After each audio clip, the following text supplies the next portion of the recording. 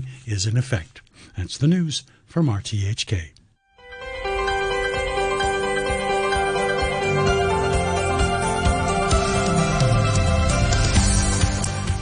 Good morning and welcome to Backchat. I'm Jim Gould and Ada Wong is your guest presenter. Good morning, Ada. Good morning, Jim.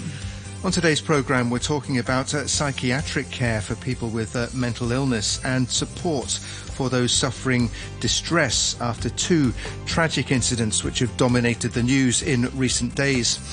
The 39-year-old man has been charged with murder and remanded to Siu Lam Psychiatric Centre after two shoppers were fatally stabbed at a mall in Diamond Hill on Friday. And yesterday, a mother was arrested on suspicion of killing her three daughters at a flat in Sham Shui Po. We'll be talking to specialists about how to limit the risk of such incidents occurring in society. And what about the effects of images circulating online?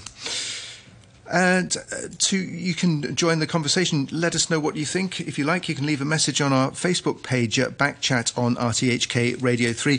You can email us at backchat@rthk.hk or give us a call on 233 88 266. And joining us now are guests, our expert guests for our first segment. We have Dr. Jimmy Dong, who's a specialist in psychiatry and spokesperson for the Hong Kong College of Psychiatrists. Also on the line is Janet Jung, CEO of the Samaritans, and Terry Lum, Professor at the Department of Social Work and Social Administration at the University of Hong Kong.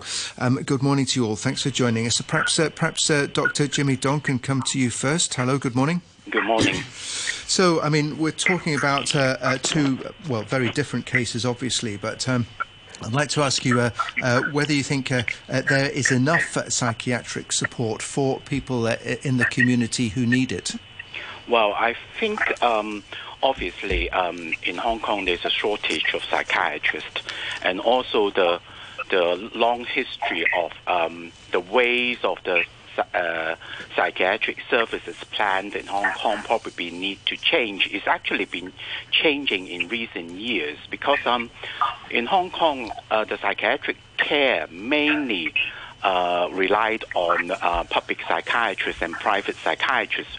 But in a lot of other countries, psychiatric cares, apart from being relied on the specialists, they need to have, for example, a general practitioner, family doctors to help, which in recent years in Hong Kong, that's actually been going in that direction.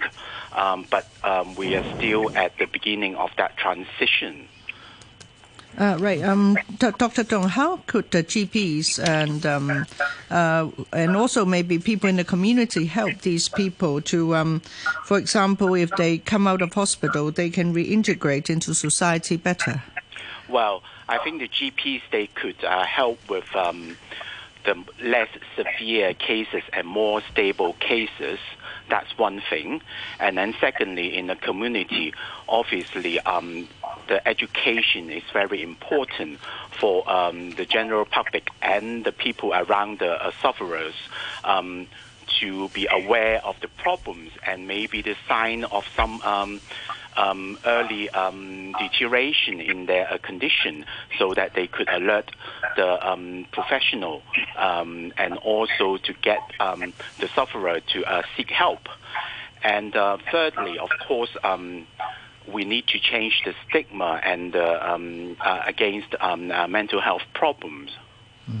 Yes, it's important to remember, and a number of organisations such as Mind Hong Kong have been putting out news releases and so on that mental health and violent incidents are not correlated, and only a very small number of people with mental illness are involved in violent incidents. So, like you say, it's very important not to stigmatise, right? Yes. I think, such as our college, we actually have a public awareness committee, a sub-committee in the college, and we are doing health education constantly. But unfortunately, sometimes some of the medias, they don't like to report this education, rather they would like to report some tragedies in great details. Yeah, okay. Terry Lum, good morning. Good morning. Yeah, Terry Lum from the Department of Social Work and Social Admin at Hong Kong U. Thanks for joining us. Chief Executive John Lee has promised a review of mental health services after the incident last Friday. What sort of aspects do you think that should be looking into? I think manpower is definitely a big issue. For example, as just Dr. Sun just talked about, we only have about 400 psychiatrists in Hong Kong, and then we have about 600 clinical psychologists in Hong Kong. But if you look at the number of those who are working in under, for example, the hospital authority, a great majority of psychiatry are working, in the HA hospital authority. According to the latest number, we have 390 psychiatry working in the public hospital system, but only 105 clinical psychologists working, under the HA. But they are serving 271,000, patients in 2020. So that means if you just count the number, each mental health professional are serving more than 500 patients. We are talking about patients, in the hospital system. So there is no way the current system can, meet the need of our community. So I think there is an urgent need to think about a better system that can help to put, people who have mild to moderate level common mental disorder, as the previous speaker said, in the outside the hospital authority system.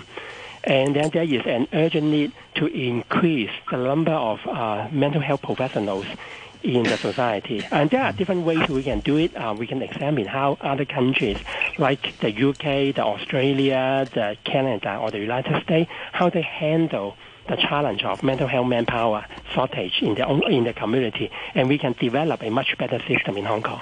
How did they manage their shortage of manpower? For example, looking into the North American system, what they did is they have a system of clinical social worker.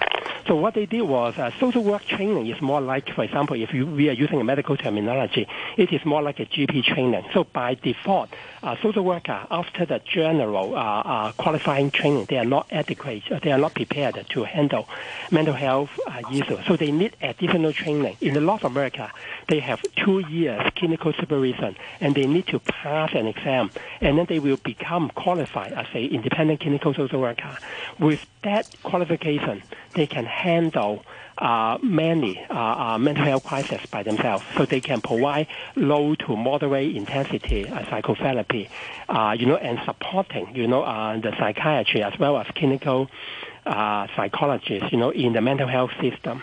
In the United Kingdom, in the UK, they have a system of mental wellness practitioners. So what they did is they train people with undergraduate psychology degree, but they give them 1 year of on-the-job training provided by the universities. And then they have, clinical practice under supervision. So by doing so, they can also provide low-intensity psychotherapy for people who have common mental disorder. So with, this triage system, we can reserve the highly trained psychiatry and clinical psychologists to handle more severe mental disorder or people who have imminent self-harm or harming other people. But for more stable cases or for people who have mild to moderate level common mental disorder, they can be handled, by clinical social worker as well as by psychological well-being worker, depending on which system we are talking about. Right.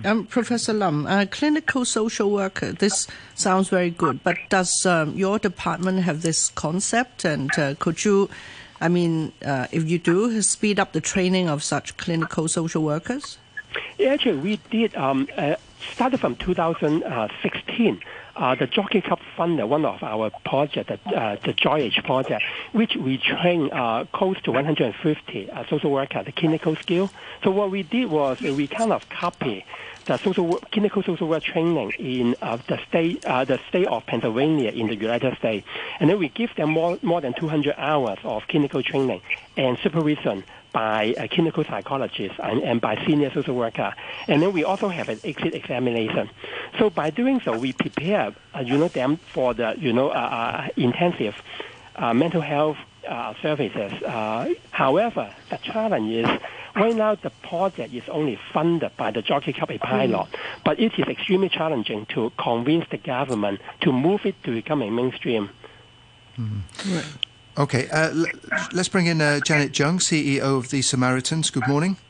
Good morning, everyone. Good morning. If perhaps we could just turn our attention a little bit to yesterday's tragic incident, the 3 children found dead in the subdivided flat in Sham Shui Po. The mother has been arrested. The mother apparently had no history of mental illness. What about support for people like that? It seems that various agencies had tried to contact them but weren't successful. Yes, this is one of the problems that trying to encourage people to reach out and ask for help. I mean, there are services are available, but how do you get those people that need them to actually access them? I represent the Samaritans, and primarily we are a suicide prevention hotline. But we rely on people calling us. We get all kinds of callers, not just people with suicidal thoughts. We offer emotional support for anyone who calls. And we just encourage people to call if they're just not feeling well, to express their feelings. That often is enough. We are there to listen. We don't give advice. Everything they tell us is confidential. And if we, by listening to them, feel that they may have underlying causes for their reasons for calling, we can suggest, we only suggest, that they could think about going to see a doctor. We can't force it. It just puts the idea into their head, which we hope, perhaps in this case, had she reached out, had she done this, we don't know. But that is what our purpose of the hotline is, to try to catch people when they're at the very beginning of mental disorders, to try to get the help early. Yes, Janet, I wonder, whether the Samaritans have multiple languages services. I mean, I note that yesterday's the lady, she's Indian, and so I guess if her English is not very good, she might have to confide in someone who speaks her language. That's right. Our hotline is a 24-hour hotline, but of course, the person who answers the phone may be an English speaker, they may be a Chinese speaker. We do have some Indian dialect speakers, but we may have to arrange for somebody to call her back. I mean, we only have 1 to 2 volunteers actually taking calls at any one time. So we do offer it, but it may not be immediate. So for somebody in a very distressing situation, just the ability to be able to talk to somebody, obviously in the case of the Samaritans, it's going to be somebody they don't know, a stranger. They just call the number, pick up, talk to somebody at your end, and that presumably in many cases has got to be a great help, or at least a help to some extent in making the situation a bit better. That's right.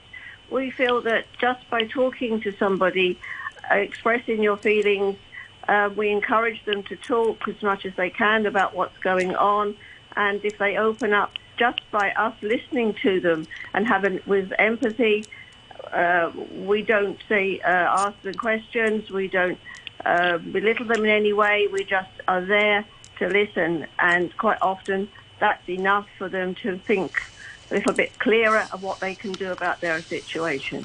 But it has to be, as you say, the first step is that they have to call us. Okay. I have an email here from listener Bowen. Says there are 2 problems here. First is the notorious inadequacy of resources allocated to psychiatric care in Hong Kong. The breathtakingly rapid technological and cultural changes are exacting a huge price on the mental health of our citizens. Alvin Toffler warned about future shock 50 years ago, but mental health care services continue to be woefully inadequate. The other problem is the the outdated and mistaken attitude of a lot of people. While clinical depression accounts for a majority of suicide cases, the vast majority of offences causing death or serious bodily harm are committed by people with no mental health problems. That from Bowen. Thank you, Bowen. The email, remind other listeners, if you want to write in, it's at backchat@rthk.hk. Dr. Dong, any response to Bowen's comment there? Well, about, I agreed. First about the lack of funding and the training in psychiatry. Obviously, I could only speak for the psychiatrists. For example, in the 1960s, it's well documented and accepted that for per 100,000 population, there should be one psychiatrist.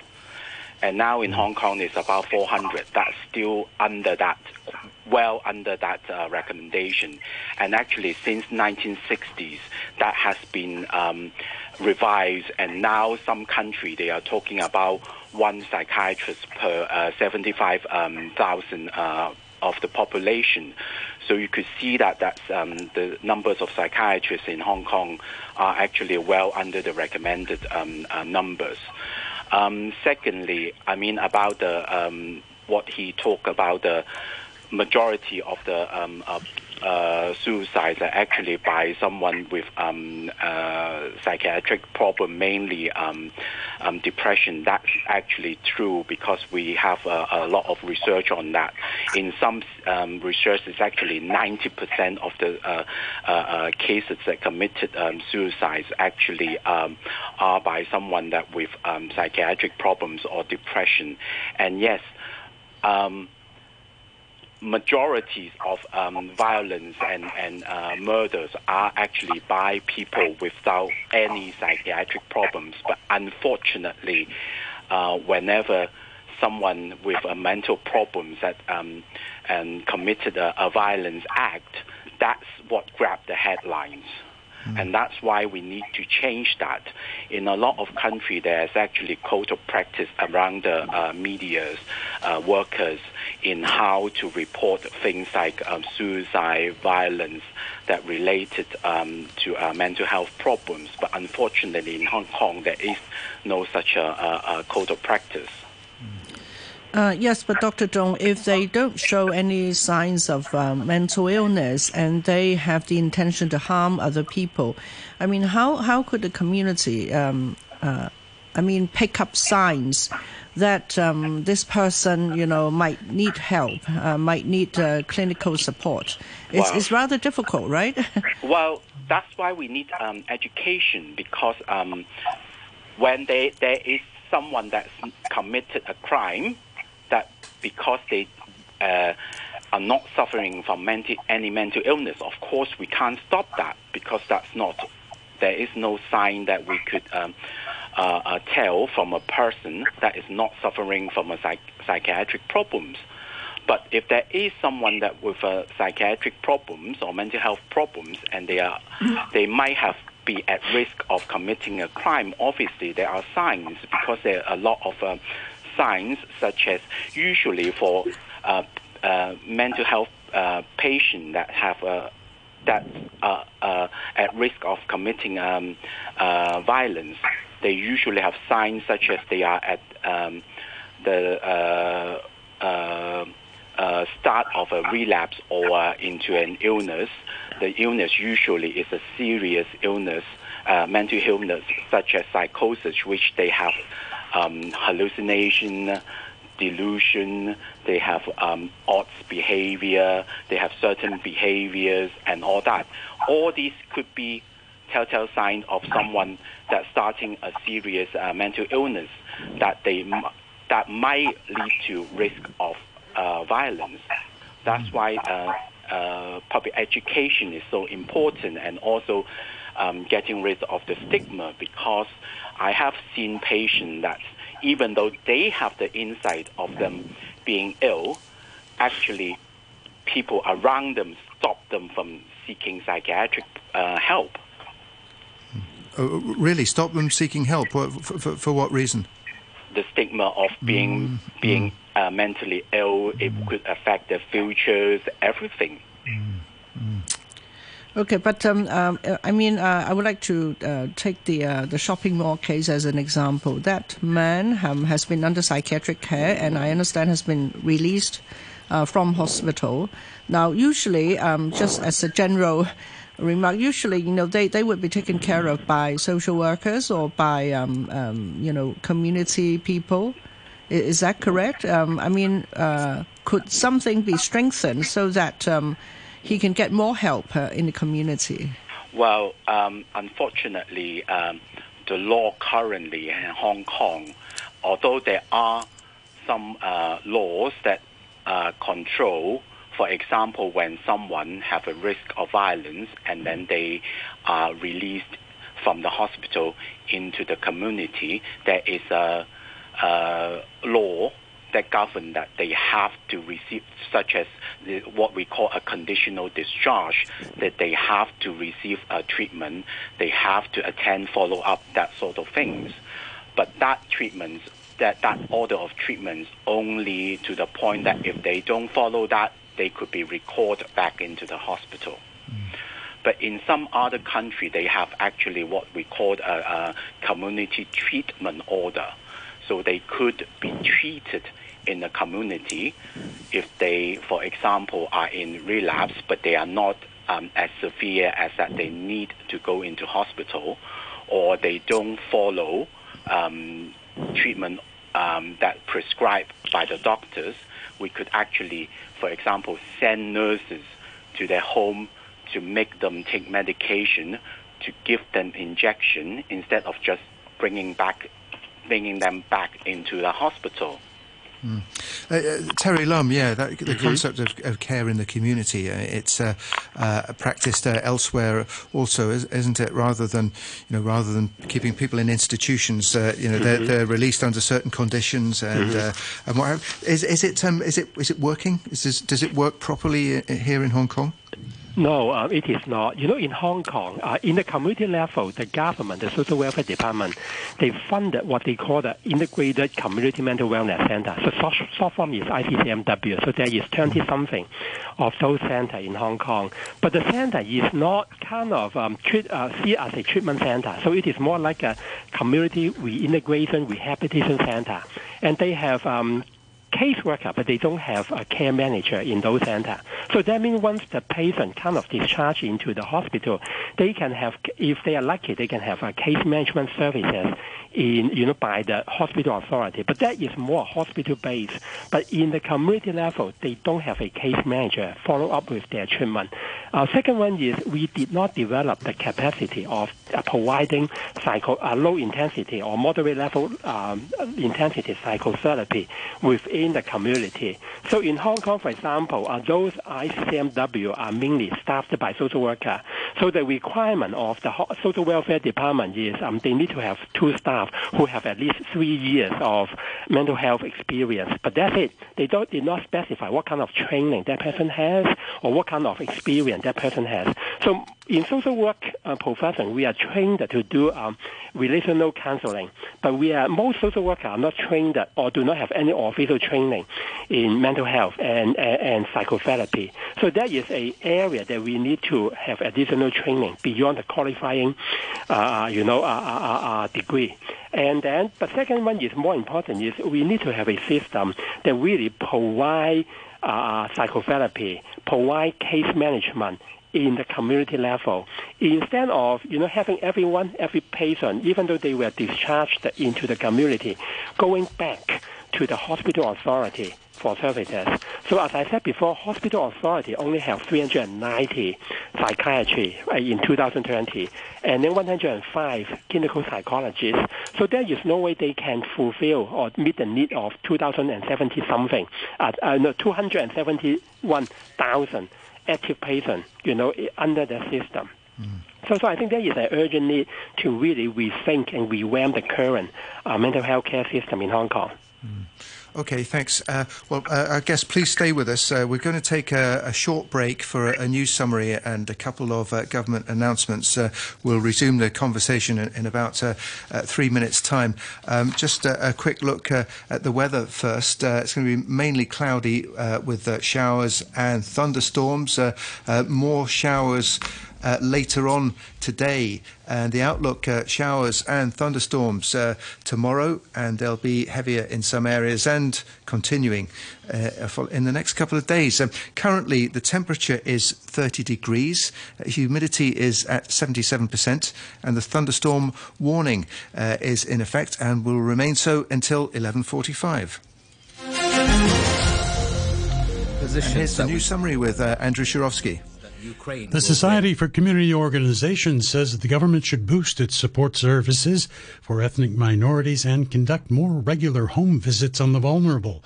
Its Deputy Director, Silai Shan, was commenting after a woman of South Asian descent allegedly killed her 3 young daughters yesterday.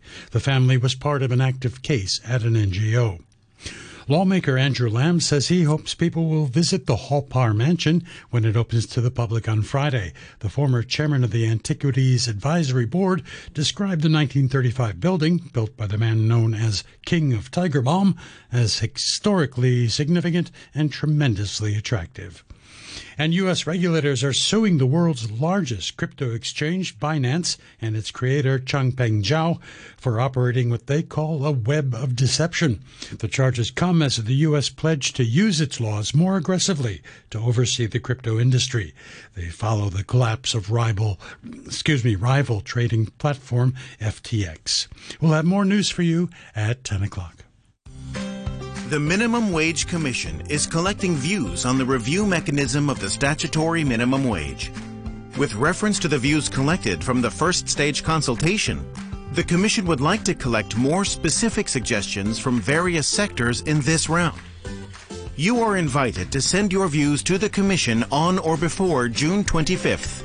For details, please visit its website at mwc.org.hk. Want to be a perfect employer? You have to pay wages and make MPF contributions on time.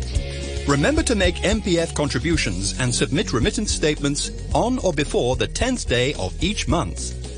If there are public holidays on or before the 10th of the month, you should arrange your MPF contributions earlier.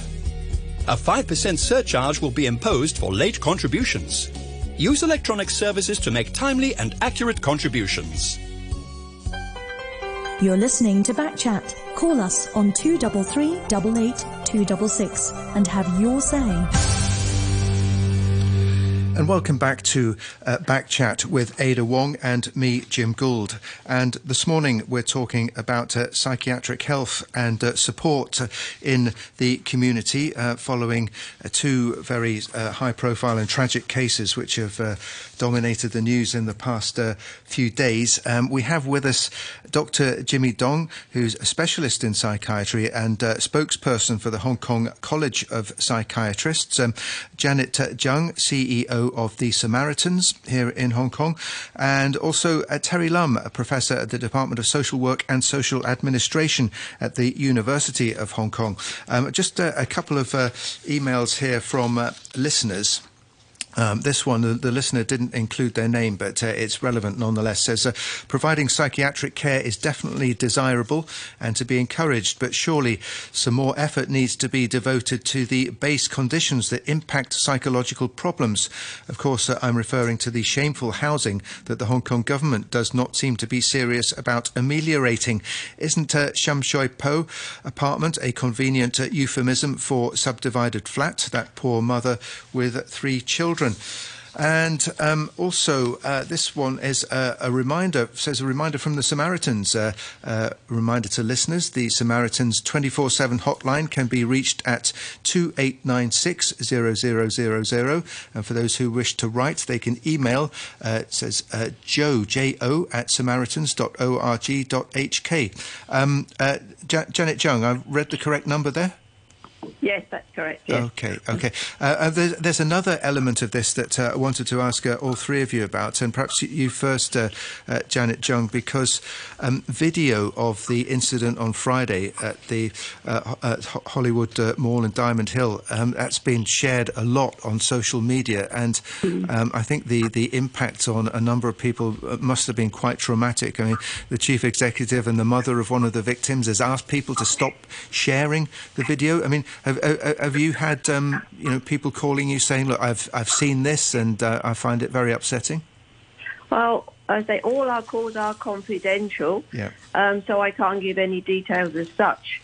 But as you say, it did cause a lot of emotional disturbance for some people, and we were there available to talk to them if they wanted to call us. So that's really all I can say. Yeah. But you're quite right. It did upset a lot of people. Yeah. Do you find social media, in general, is responsible for a lot of trauma of people who've witnessed it? Social media, I think a lot of people do spend a lot of time on it, but it's hard for us to tell if it's having that much of an effect unless they tell us precisely. It plays a part, definitely. Yes. Oh, okay, yeah. Okay. What do you think, Dr. Dong? The place of social media in all of this, and people sharing videos of real events, which quite frankly can be quite horrific. Yes, I agree with that. I mean, there's no getting away from social media now in our generations, but it is important for people to not share these because we know that with images so horrific could actually cause a lot of psychological as well as psychiatric problems, from just some short-term emotional disturbance to all the way up to a post-traumatic stress disorder.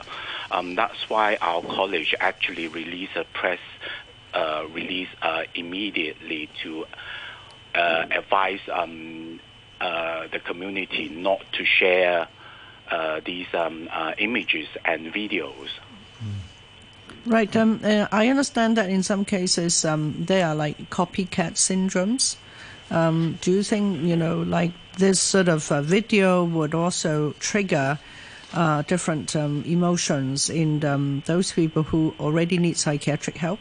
Well, I think that certainly is the case possible because that's why, as I said earlier, that there are like code of practice in certain countries about how to report incidents such as these, because we know that there are effects on other people in terms of causing their emotional disturbance as well as you said, copycats problem. Terry Lum, where do you stand on that and the use of social media and sharing videos? Actually, I myself feel quite upset when I saw the video first. I even warned my family not to watch those videos. So I, even as a social worker myself, I feel really emotionally disrupted by, upset by the video. So I think it is definitely, I agree with Dr. Sean. It is really important that we have a code of ethics for the social media and for the traditional media on how to report those, horrific, moments. So I think there is no reason that, we don't have such code of ethics in Hong Kong for the mass media, for the social media. What do you think? I mean, related to that, I mean, social media is one part of this, but our correspondent Bowen wrote before the break talking about rapid technological and cultural changes in society, which were having an effect on the mental health of our citizens. Is that a phenomenon that you acknowledge? No, I think that technological change is kind of neutral, right? So we can use it even for better promoting mental wellness, or we can have a negative impact, like what happened, in the last 2 days on mental wellness. So I think it is more important that we be quote-unquote in charge of the direction of how technology can use it to enhance, the understanding or education mental illnesses. So I will not simply bring, the technology side. It is kind of a neutral platform that we can use it for our purposes. But if we don't use it properly, then it will turn up to be a kind of a platform for lots of horrific or wrong information. Right. Going back to the issue of human resources, now we need more psychiatrists in Hong Kong. We also need social workers who are trained and, and clinically trained. And, to ensure that, Hong Kong is doing better in I guess, psychosocial health. So, but this is a very long-term problem. And it has to start with the government acknowledging this and also increasing the number of places in universities. Or could we actually just, get people, in this area, in this professional area, to come and practice in Hong Kong? I think that's that really cannot be done, right? Perhaps Dr. Jimmy Dong, you can start. How could we get more psychiatrists for Hong Kong? I know that's a long-term issues, but is it that easy to get someone from another country, for example, to come and work in Hong Kong in psychiatry? I think that's very difficult because there are a few issues. One is obviously the language, because psychiatry is one that we don't do our diagnosis on investigations and blood tests and all that. And secondly, psychiatry is very much depends on the culture. For example, for a delusion, if you want to make a diagnosis of a delusion, you have to depend on the culture as well. For example, in Hong Kong, there's lots of superstitions and practice and all that. In another country, that might be considered a delusion, but in Hong Kong, that might be part of the culture. So that's why if you get someone from another country to come to Hong Kong and practice psychiatry, that could create problems even in the diagnosis. Right, so how can we increase the number of psychiatrists? I guess we have to start from university level, and there's no shortcut? Well, I don't think there is a shortcut in terms of highly professional people, yeah. And how long does it take to train a psychiatrist? Well, it's a long time. Yeah. We need 5 years in university for the basic degree, and then 1 year of apprenticeships, and then another 6 years minimum to become a specialist in psychiatry. Whoa. So how many people are the university's training per cohort or per year? Well, I don't have that figure with me, I'm afraid. And also because when they graduate as a doctor, they could choose various specialties. So it's only a small proportion of them would go into psychiatry. And that really depends on the availability of training posts as well as their interest. Right. And Professor Terry Lam, we need more social workers who are properly trained. Could we do that quickly? Oh, yes, I do think so. We have about 17,000 active registered social workers in Hong Kong. And if we can convert, for example, 10 to 15% of them to become a clinical social worker, we are talking about increasing about, 2,000 trained mental health professionals to provide services for mild to moderate level people suffering from mental disorder. And it can be done within a couple of years. So going back, I totally agree with Dr. Son. It is pretty much impossible to think about increasing the number of psychiatry as a short-term solution. So it should be a long-term solution.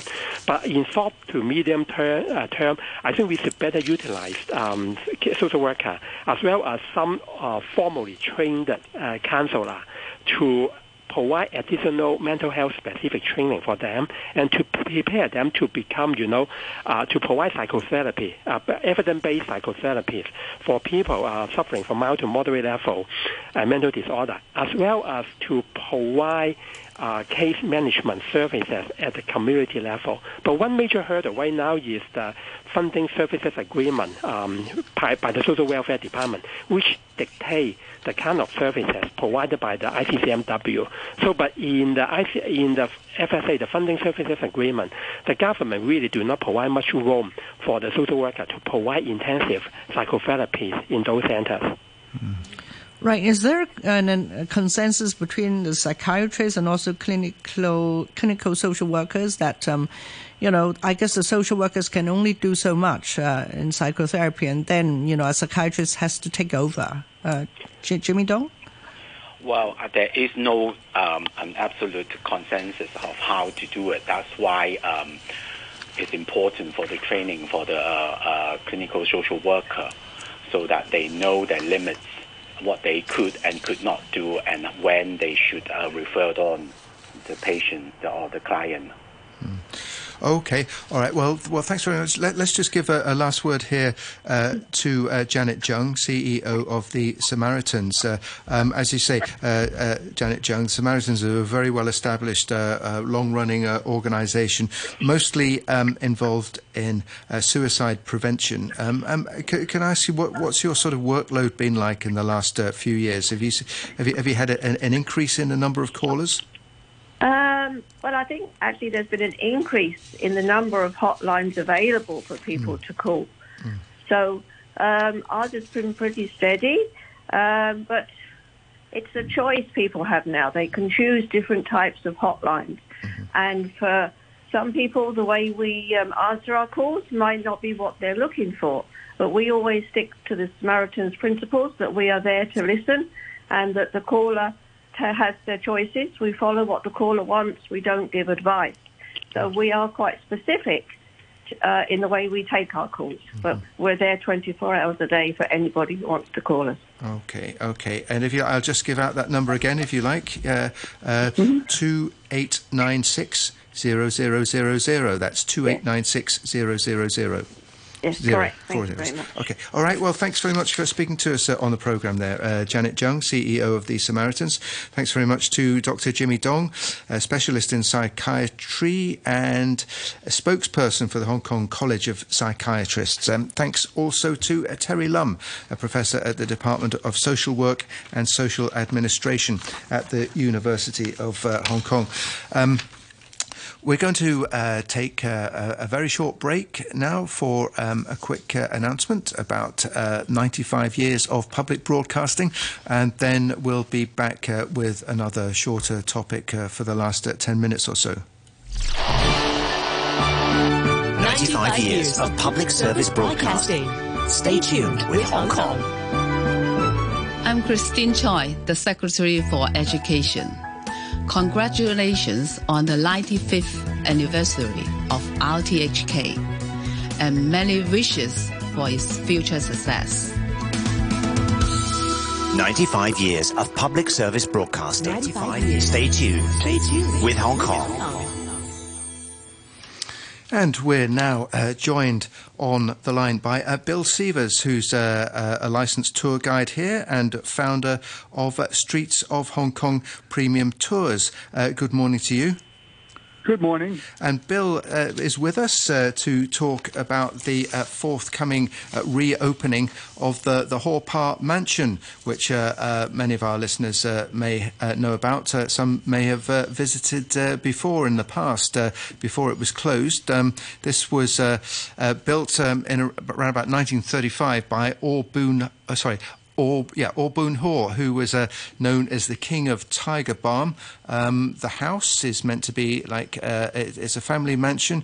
It is an example of the Chinese Renaissance building style. It has been popular over the years. Like I say, it's been closed for a while, but it's reopening on Friday to guided tours. Bill, how much of a sort of significance is this, and how attractive do you think it's going to be?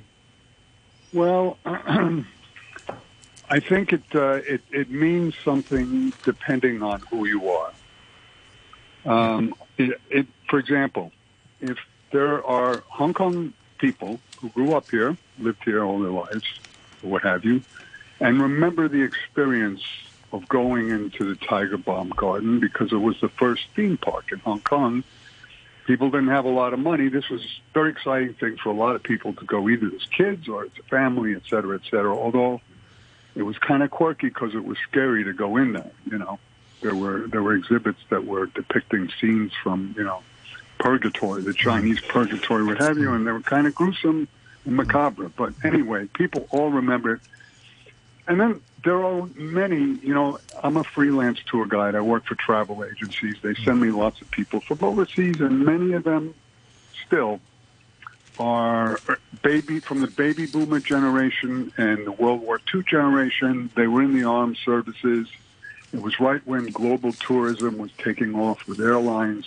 They remember coming to Hong Kong, and everyone went at that time. That was like, if you look at all the old brochures, and I do, the Tiger Balm Garden was you know, a main feature attraction in Hong Kong. And there are many people who I've met who are from a later generation who say, you know, my dad used to talk about this. He said, if you go to Hong Kong, and, you know, or there were pictures in the family photo album, I see my dad, and there are a number of places, like, for example, the Jumbo Floating Restaurant is another one where they say, I want to go see that because my dad always talked about that, blah, blah, blah, or my mom always talked about going there with my dad. And it's very hard to show them these things, obviously, when they disappear, and Tiger Balm Garden is an example of that. Yeah. Right, but now, you know, the Haw Par Mansion is the family house. Yes. It was open to outsiders for a while, and then it was closed down. But it is not the gardens, as far as I understand, because That's right. I visited the gardens when I was a kid, and I was so scared. I was horrified, and I told my mother that I would never go there again. And I guess that is like a collective memory for those people like me, you know, who have been there. But I actually don't know the mansion. So, Bill, could you tell us a bit about the mansion? Why is it important? You're right. When I was a kid, I saw the Tiger Balm Garden, too. I remember it. And the mansion was right next door. It was the family's home in Hong Kong, where they had the Tiger Balm headquarters. And so that wasn't, as I understand it, that was not for the public. That was for private events, and that was the family. And it's of this style which is Chinese, called Chinese Renaissance. Some people call it eclectic, Oriental, Western eclectic, and other people, you know, call it other things, architects and what have you. But the fact of the matter is there were more of these places once upon a time, and one by one, they all disappeared as a result of development. And this is one example, and the other one is King Ying Lei, which is right up the road. Yeah? Mm-hmm. Yeah. And they're beautiful buildings. They are not straight. You know, if you say, is this pure Chinese architecture? No, it's not. It's eclectic. There are Italian stained glass windows in there. There are details in the buildings that combine both. And I and many other people say that still makes it very interesting to look at, because this reflects a period around shortly following the First World War and the Shanghai, revolution,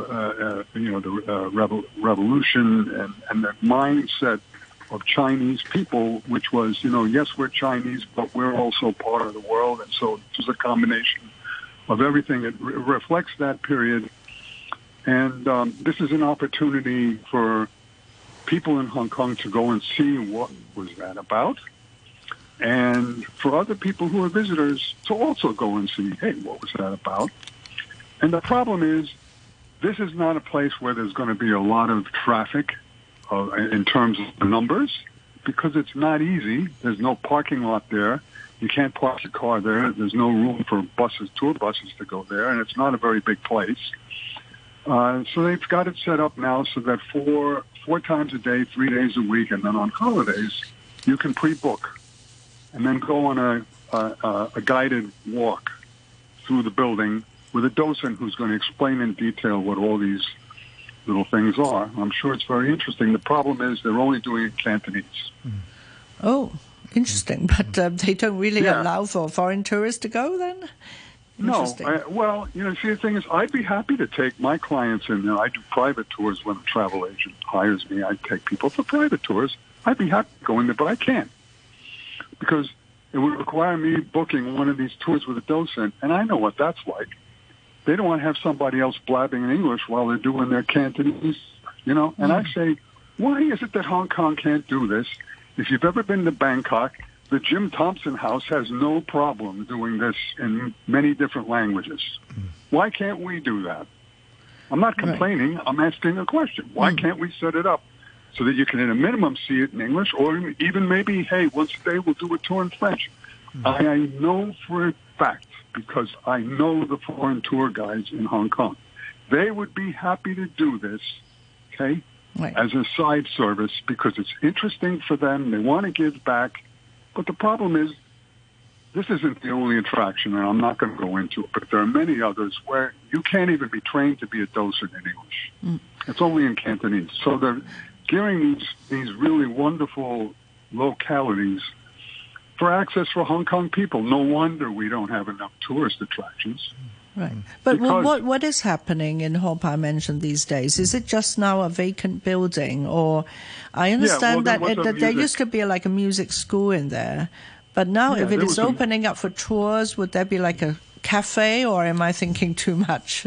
I read what's online. It doesn't look like there's going to be a cafe in there. You know, the place has been retrofitted so that there's proper fire safety features and air conditioning and this and that. They could probably repurpose it into something else. And King Yin Lei is going to be starting in, I think, in 2027. There's some foundation that's turning it into a Chinese medicinal and tea experience where you can sit there, and enjoy the view in the gardens and experience Chinese culture that way. And I think that's a very nice idea. I'm very interested in seeing how that goes. But this place looks like it's just going to be empty. And on the open days, 4 tours, 24 people will be taken around to view it. Now, I have to say, you can't expect every location like this to be a big, operation with lots of tourists going on constantly every day. You're not going to get enough flow. But I would point out as an example, for example, if you go to Macau, the center of town has a World Heritage Walk, and on the World Heritage Walk is something called the Mandarin House, which is very architecturally significant. It's the same deal. It's a Chinese resident Renaissance house that was built by a comprador who was basically like a Robert Houghton type of person who was interested in the West and the East. And they don't even have guided tours. Maybe they do, but it's not something that you can just walk right in as a family. You don't need to have somebody escorting you around. They have it set up with a one room where you can watch a film that explains everything, and there's another room with all the information and pictures on the wall. People are smart enough to figure out what's going on. And then there's guards. Yes, you need to have guards because these are architecturally significant premises. There are things that are valuable. You've got to have guards. Okay, so what? You need to have guards. That's a cost you got to have. But people could then go at their leisure on certain days and experience this quietly on their own, or with someone like me, who's a private guide. Or perhaps they can get something else going where they have once in a while a regular tour that's, offered in English by docents trained by them. They could do a lot more to make it more accessible, is what I'm saying. Yeah, sure. I've never been to the Mandarin House in Macau. Do they have information in different languages? Yes, they do. Yeah, of course. Yeah. They got to have it in Cantonese. They got to have it in English and Portuguese, and they got to have it in Mandarin. Sure. Yeah. And it's not a big, complicated thing. It's like somebody just needs to say, "Hey, let's do this." Yeah. Actually, the tour guide. When you get a tour guide license, the road test. There is a road test. The bus goes right by Haw Par Mansion as part of the road test. Actually, you're required to know what the commentary is as the bus rolls by.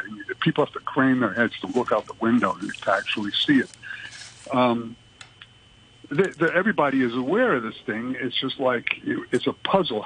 And along that route, are a few things that are like this, which are interesting for certain people, enough for them to say to go there, but for them to say, it's sort of a hassle for me to do that. But, I'll tell you what they are. There's Haw Par Mansion.